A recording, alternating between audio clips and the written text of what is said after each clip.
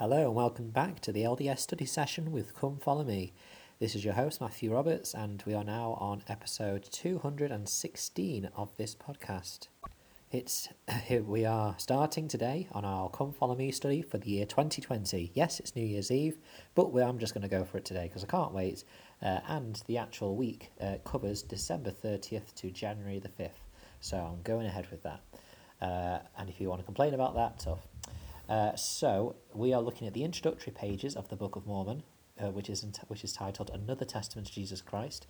And today I'm going to focus on the title page of the Book of Mormon in the personal scripture study section, which has the title "The Book of Mormon Can Strengthen My Faith in Jesus Christ." So this part of the study points out that the title page of the Book of Mormon highlights a number of purposes that the Book of Mormon had. Now, when I went through, I picked out three in particular. The first one, where it says, it's to show the remnant of the house of Israel what great things the Lord has done for their fathers. And then the second one, which kind of links to the first one, but it is a second part, it says that they may know the covenants of the Lord. So the second one is important because it highlights to us the doctrines and the truths contained in this book, that the covenants of the Lord are included in there, and we know that ordinances such as baptism, priesthood, confirmation or receiving the gift of the Holy Ghost, and there are links to the temple in the Book of Mormon as well. So that is all important when considering that. But also, in October 2006, in a talk called The Gathering of Scattered Israel, President Russell M. Nelson said this, quote, "This doctrine of the gathering is one of the important teachings of the Church of Jesus Christ of Latter-day Saints. The coming forth of the Book of Mormon is a sign to the entire world that the Lord has commenced to gather Israel and fulfill covenants he made to Abraham, Isaac, and Jacob. We not only teach this doctrine, we participate in it. We do so as we help to gather the elect of the Lord on both sides of the veil. The Book of Mormon is central to this work. It declares the doctrine of the gathering. It causes people to learn about Jesus Christ, to believe his gospel, and to join his church. In fact, if there were no Book of Mormon, the promised gathering of Israel would not occur." Close quote. So obviously, really important words there by President Nelson.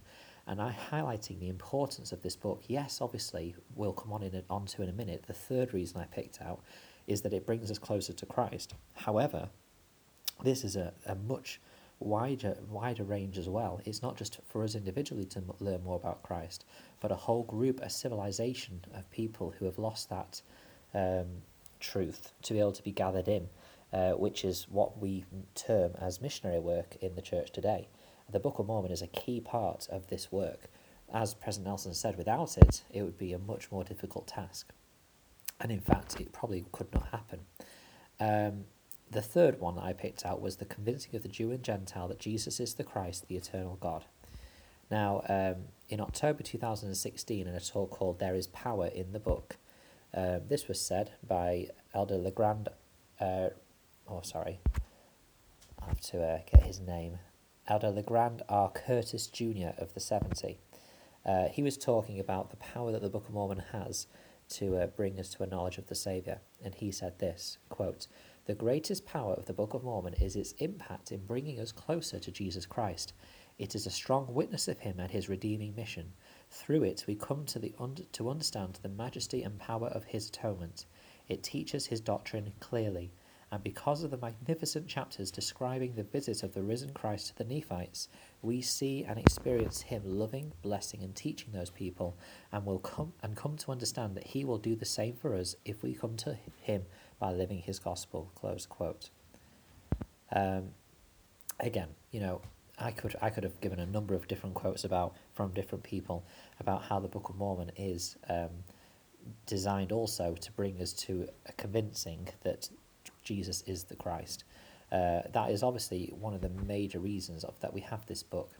Now, obviously, we know that these reasons are outlined in this title page. We might think that it was useful to have this title page, but something that I must have known this because I did write this down. When I was first initially reading this section on my phone, And then when I came to prepare to do this podcast, I opened up my scriptures, which I always have with me wherever I can take them with me to have revelatory experiences.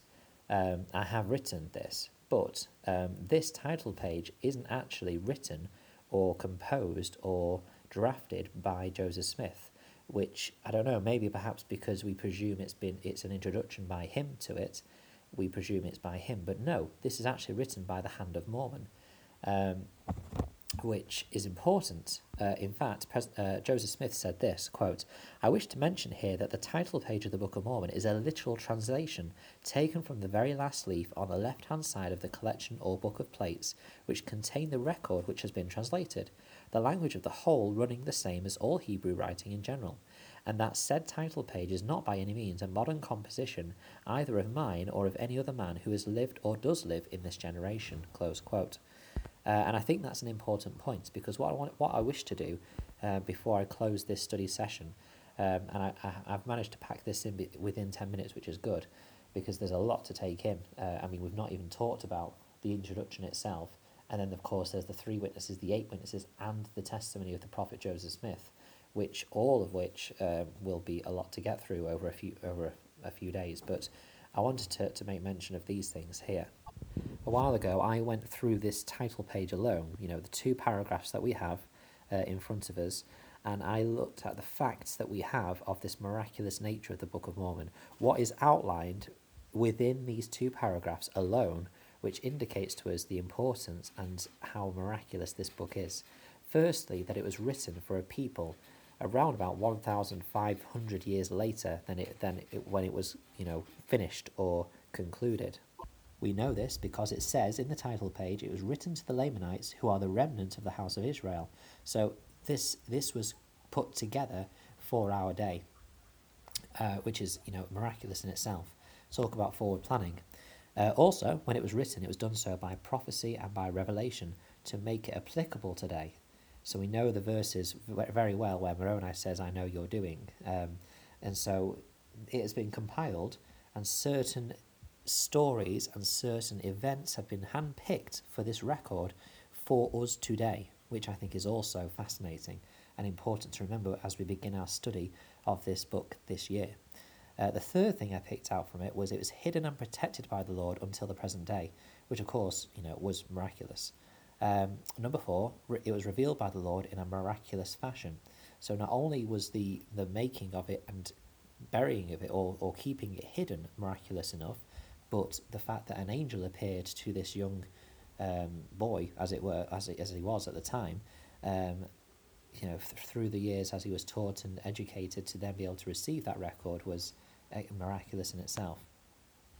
It came forth, 5th one, it came forth in the Lord's time frame, not too late, but not too soon, as it says, to come forth in due time by way of the Gentile.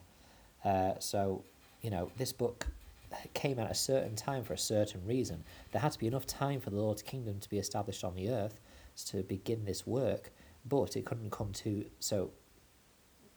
late or too close to the Lord's second coming, but it couldn't come too early either, because there may be reasons that there is a specific time for this to happen. The 6th thing I picked out that was miraculous about it was that it was obviously interpreted by the gift and power of God, and that's an important part that we'll need to consider.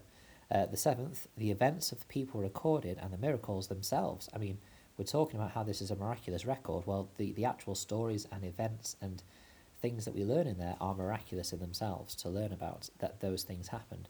Number 8 that I picked out, it teaches people today of ancient covenants that can bless their lives now for eternity. And that's where it talks about, one of the important, the last 2 things I picked out really was what the manual asks, the purposes. So learning about these ancient covenants which apply to us, all of us today, as we accept and come unto the Saviour, and also, most importantly, to be convinced and to know that Jesus is the Christ. So, a lot packed into that there in just 2 paragraphs. But we cannot overlook this book, and so I'm grateful that we're going to be studying it this year. If there's anything that you've been studying so far, I'd love to hear it at mattsroberts90 or email ldsstudysession@gmail.com. Thank you for your time, and until we meet again.